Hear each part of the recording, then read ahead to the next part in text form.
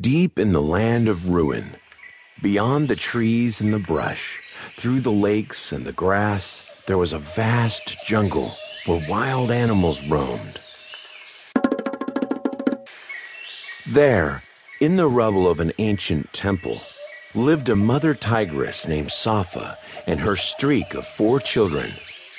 The older male cubs, Khan and Renga, were big and strong.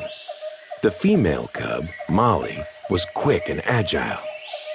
Tigus, the youngest cub, was very cute but much smaller and constantly overlooked by his older siblings.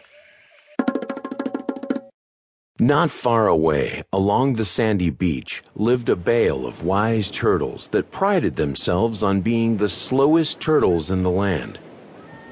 However, one young turtle named Zebi was very special because he had really long legs, which made him much faster than the other turtles he knew.